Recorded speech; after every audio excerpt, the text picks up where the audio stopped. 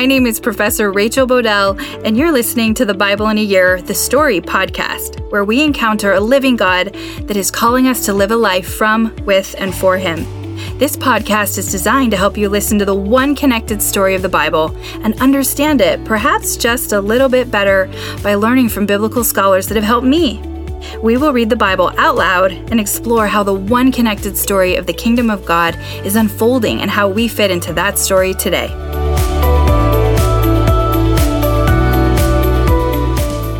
This is day 169, and I'm reading from the NIV version of the Bible, Isaiah 29 through 33. Isaiah 29. Woe to you, Ariel, Ariel, the city where David settled. Add year to year, and let your cycle of festivals go on. Yet I will besiege Ariel. She will mourn and lament. She will be to me like an altar hearth. I will encamp against you on all sides. I will encircle you with towers and set up my siege works against you. Brought low, you will speak from the ground. Your speech will mumble out of the dust. Your voice will come ghost-like from the earth. Out of the dust, your speech will whisper. But your many enemies will become like fine dust, the ruthless hordes like blown chaff. Suddenly, in an instant, the Lord Almighty will come, with thunder and earthquake and great noise, with windstorm and tempest and flames of a devouring fire. The hordes of all the nations that fire against Ariel, that attack her and her fortress and besiege her, will be as it is with a dream, with a vision in the night. And when a hungry person dreams of eating, but awakens hungry still, as when a thirsty person dreams of drinking, but awaken faint and thirsty still, so will it be with the hordes of all the nations that fight against Mount Zion. Be stunned and amazed. Blind yourselves and be sightless. Be drunk, but not from wine. Stagger, but not from beer. The Lord has brought over you a deep sleep. He has sealed your eyes, the prophets. He has covered your heads, the seers. For you, this whole vision is nothing but words sealed in a scroll. And if you give the scroll to someone who can read and say, "Read this, please," they will answer, "I can't. It is sealed."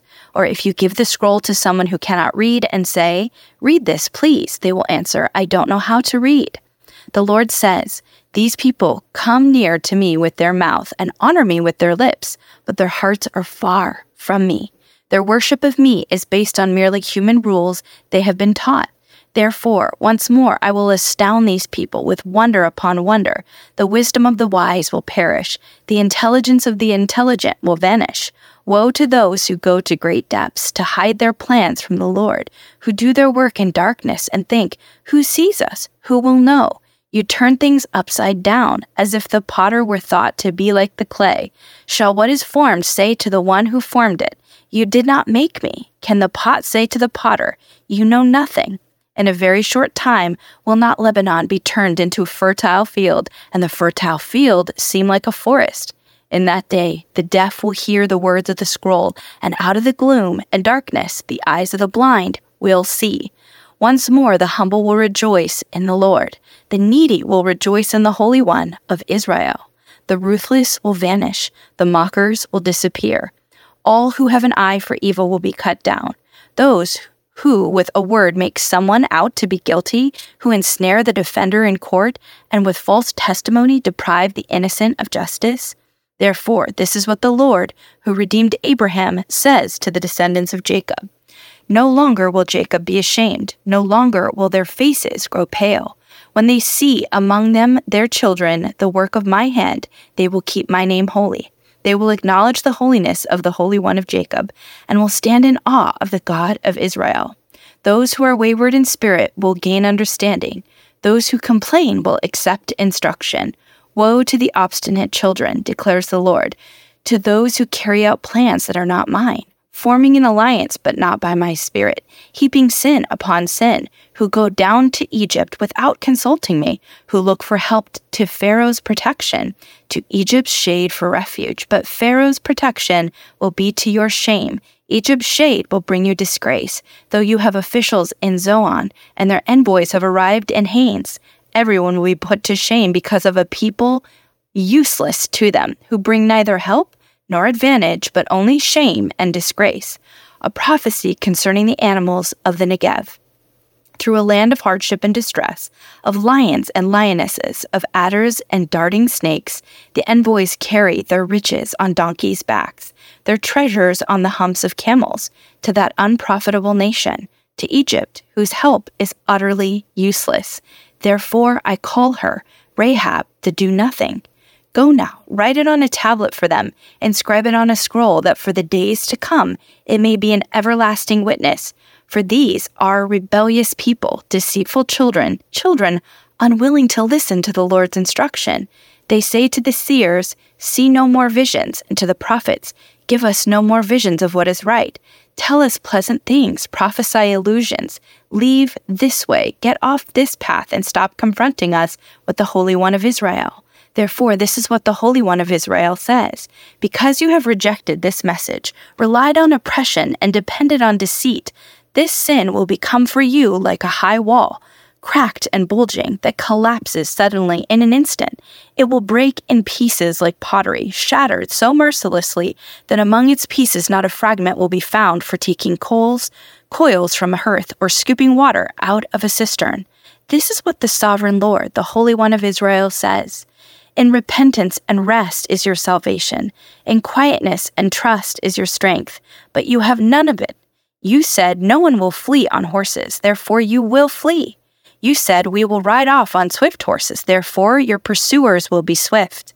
1,000 will flee at the threat of one, at the threat of 5 you will all flee away, till you are left like a flagstaff on a mountaintop, like a banner on a hillside.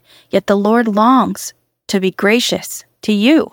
Therefore he will rise up to show you compassion, for the Lord is a God of justice. Blessed are all who wait for him. People of Zion, who live in Jerusalem, you will weep no more. How gracious he will be when you cry for help. As soon as he hears, he will answer you. Although the Lord gives you the bread of adversity and the water of affliction, your teachers will be hidden no more. With your own eyes you will see them. Whether you turn to the right or the left, your ears will hear a voice behind you saying, this is the way, walk in it. Then you will desecrate your idols overlaid with silver and your images covered with gold. You will throw them away like a menstrual cloth and say to them, away with you. He will also send you rain for the seed you sow in the ground, and the food that comes from the land will be rich and plentiful. In that day your cattle will graze in broad meadows. The oxen and donkeys that work the soil will eat fodder and mash, spread out with fork and shovel. In the day of great slaughter, when the towers fall, streams of water will flow on every high mountain and every lofty hill. The moon will shine like the sun, and the sunlight will be 7 times brighter, like the light of 7 full days, when the Lord binds up the bruises of his people and heals the wounds he inflicted. See, the name of the Lord comes from afar. With burning anger and dense clouds of smoke, his lips are full of wrath, and his tongue is a consuming fire. His breath is like a rushing torrent, rising up to the neck. He shakes the nations in the sieve of destruction. He places in the jaws of the peoples a bit that leads them astray. And you will sing as on the night you celebrate a holy festival. Your hearts will rejoice as when people, playing pipes, go up to the mountain of the Lord, to the rock of Israel. The Lord will cause people to hear his majestic voice and will make them see his arm coming down with raging anger and consuming fire, with cloudburst, thunderstorm, and hail. The voice of the Lord will shatter Assyria. With his rod he will strike them down. Every stroke the Lord lays on them with his punishing club will be to the music of timbrels and harps, as he fights them in battle with the blows of his arm. Topheth has long been prepared. It has been made ready for the king. Its fire pit has been made deep and wide with an abundance of fire and wood. The breath of the Lord, like a stream of burning sulfur, sets it ablaze. Woe to those who go down to Egypt for help, who rely on horses, who trust in the multitude of their chariots, and in the great strength of their horsemen, but do not look to the Holy One of Israel, or seek help from the Lord. Yet he too is wise and can bring disaster. He does not take back his word. He will rise up against that wicked nation, against those who help evildoers. But the Egyptians are mere mortals and not God. Their horses are flesh and not spirit. When the Lord stretches out his hand, those who help will stumble. Those who are helped will fall. All will perish together. This is what the Lord says to me. As a lion growls, a great lion over its prey, and though a whole band of shepherds is called together against it, it is not frightened by their shouts or disturbed by their clamor. So the Lord Almighty will come down to do battle on Mount Zion and on its heights like birds hovering overhead.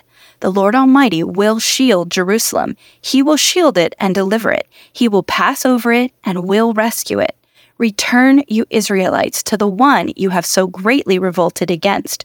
For in that day, every one of you will reject the idols of silver and gold your sinful hands have made. Assyria will fall by no human sword. A sword not of mortals will devour them. They will flee beyond the sword, and their young men will be put to forced labor. Their stronghold will fall because of terror. At the sight of the battle standard, their commanders will panic, declares the Lord, whose fire is in Zion, whose furnace is in Jerusalem. See, a king will reign in righteousness, and rulers will rule with justice. Each one will be like a shelter from the wind and a refuge from the storm, like streams of water in the desert and the shadow of a great rock in a thirsty land. Then the eyes of those who see will no longer be closed, and the ears of those who hear will listen. The fearful heart will know and understand, and the stammering tongue will be fluent and clear.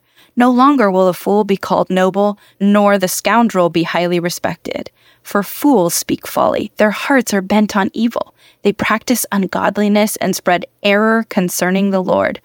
The hungry they leave empty, and from the thirsty they withhold water. Scoundrels used wicked methods. They make up evil schemes to destroy the poor with lies. Even when the plea of the needy is just, but the noble make noble plans, and by noble deeds they stand. You women who are so complacent, rise up and listen to me. You daughters who feel secure, hear what I have to say. In little more than a year, you who feel secure will tremble. The grape harvest will fail, and the harvest of fruit will not come. Tremble, you complacent women. Shudder, you daughters who feel secure. Strip off your fine clothes and wrap yourselves in rags. Beat your breasts for the pleasant fields, for the fruitful vines, and for the land of my people, a land overgrown with thorns and briars. Yes, mourn from all houses of merriment, and for this city of revelry. The fortress will be abandoned, the noisy city deserted. Citadel and watchtower will become a wasteland forever. The delight of donkeys, a pasture for flocks, till the Spirit is poured on us from on high. The desert becomes a fertile field, and the fertile field seems like a forest. The Lord's just will dwell in the desert, his righteousness live in the fertile field. The fruit of that righteousness will be peace, its effect will be quietness and confidence forever. My people will live in peaceful dwelling places, in secure homes, in undisturbed places of rest. Though hail flatten the forest and the city is leveled completely, how blessed you will be, sowing your seed by every stream and letting your cattle and donkeys range free. Woe to you, destroyer, you who have not been destroyed. Woe to you, betrayer, you who have not been betrayed. When you stop destroying, you will be destroyed. When you stop betraying, you will be betrayed. Lord, be gracious to us. We long for you. Be our strength every morning, our salvation in time of distress. At the uproar of your army, the peoples flee. When you rise up, the nations scatter. Your plunder, O nations, is harvested as by young locusts. Like a swarm of locusts, people pounce on it. The Lord is exalted, for he dwells on high. He will fill Zion with his justice and righteousness. He will be the sure foundation of your times, a rich store of salvation and wisdom and knowledge. The fear of the Lord is the key to this treasure. Look, their brave men cry aloud in the streets. The envoys of peace weep bitterly. The highways are deserted. No travelers are on the roads. The treaty is broken. Its witnesses are despised. No one is respected. The land dries up and wastes away. Lebanon is ashamed and withers. Sharon is like the Arabah, and the Bashan and Carmel drop their leaves. Now will I arise, says the Lord. Now will I be exalted. Now will I be lifted up. You conceive chaff, you give birth to straw, your breath is a fire that consumes you. The peoples will be burned to ashes. Like cut thorn bushes, they will be set ablaze. You who are far away, hear what I have done. You who are near, acknowledge my power. The sinner in Zion are terrified. Trembling grips the godless. Who of us can dwell with the consuming fire? Who of us can dwell with everlasting burning? Those who walk righteously and speak what is right, who reject gain from extortion and keep their hands from accepting bribes, who stop their ears against plots of murder and shut their eyes against contemplating evil, they are the ones who will dwell on the heights, whose refuge will be the mountain fortress. Their bread will be supplied and water will not fail them. Your eyes will see the king in his beauty and view a land that stretches far. In your thoughts you will ponder the former terror. Where is that chief officer? Where is the one who took the revenue? Where is the officer in charge of the towers? You will see those arrogant people no more, people whose speech is obscure, whose language is strange and incomprehensible. Look on Zion, the city of our festivals. Your eyes will see Jerusalem, a peaceful abode, a tent that will not be moved. Its stakes will never be pulled up, nor any of its ropes broken. There the Lord will be our mighty one. It will be like a place of broad rivers and streams. No galley with oars will rid them. No mighty ship will sail them. For the Lord is our judge. The Lord is our lawgiver. The Lord is our king. It is he who will save us. Your rigging hands loose. The mast is not held secure. The sail is not spread. Then an abundance of spoils will be divided, and even the lame will carry off plunder. No one living in Zion will say, I am ill, and the sins of those who dwell there will be forgiven. Woe to David's city, Ariel, and in Hebrew, Ariel has two parts, Ari meaning lion, and El meaning God. So the Hebrew interpretation of Ariel is Lion of God, and it alludes to Jerusalem and the altar. And those of us who read ahead know that Jesus will come. And if you look at a map of Jerusalem in that time and the key sites where Jesus taught in the temple, where he had his last Passover, where he prayed and was taken in custody, where he was put on trial, where he was put to death, and where he was buried and raised again, and see where he ascended, it brings to life the image for me of what Psalms 139 verse 5 says. In the CSB version of the Bible, it reads, You have encircled me. You have placed your hand on me. In the NIV, it reads, You hem me in behind and before, and you lay your hand upon me. The Message version reads, I look behind me and you're there, then up ahead and you're there too. Your reassuring presence, coming and going. This is too much. Too wonderful. I can't take it all in. I think of Deuteronomy, chapter 31, verse 8. The Lord himself goes before you and will be with you.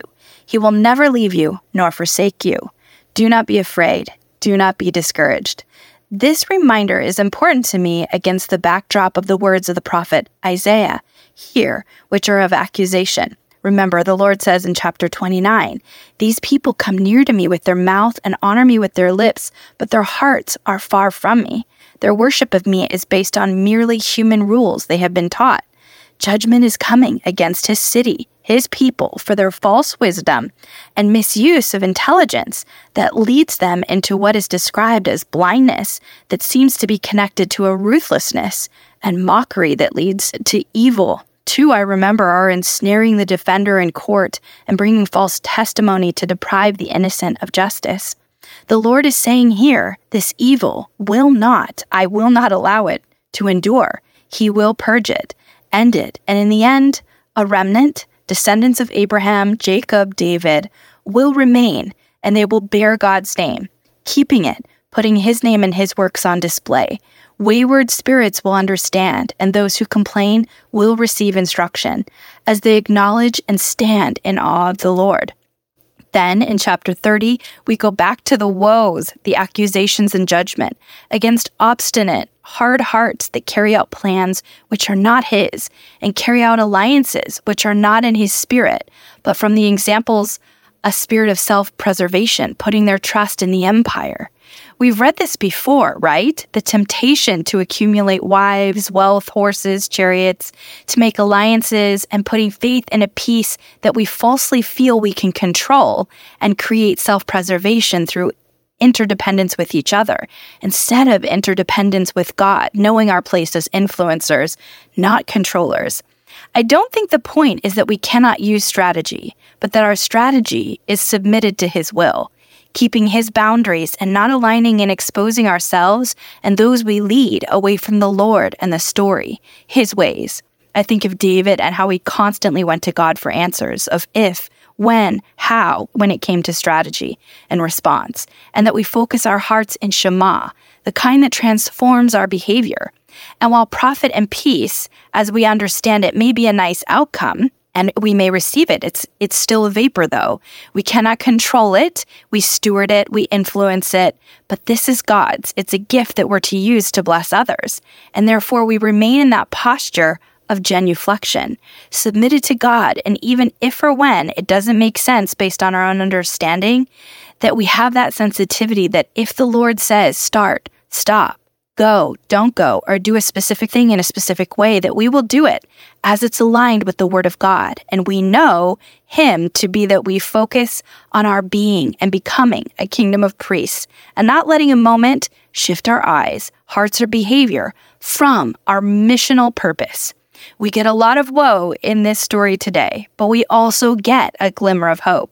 Chapter 32 talks about a king, as Dr. Mackey describes, a suffering servant king who will rule and provide shelter and refuge, regardless of season or circumstance, as we recognize that God will not let evil endure, and we may feel the effects of the judgment and shake out our hearts that God is also compassionate. His love abounds, and He's slow to anger, giving potential to His people, to Shavah, turn back to return to Him, to take their rightful place that He designed as vice regents, brand ambassadors in His missional story, to restore, to right side the world away from an empire kingdom to a kingdom of shalom. He's called us into the story, and it's still unfolding today.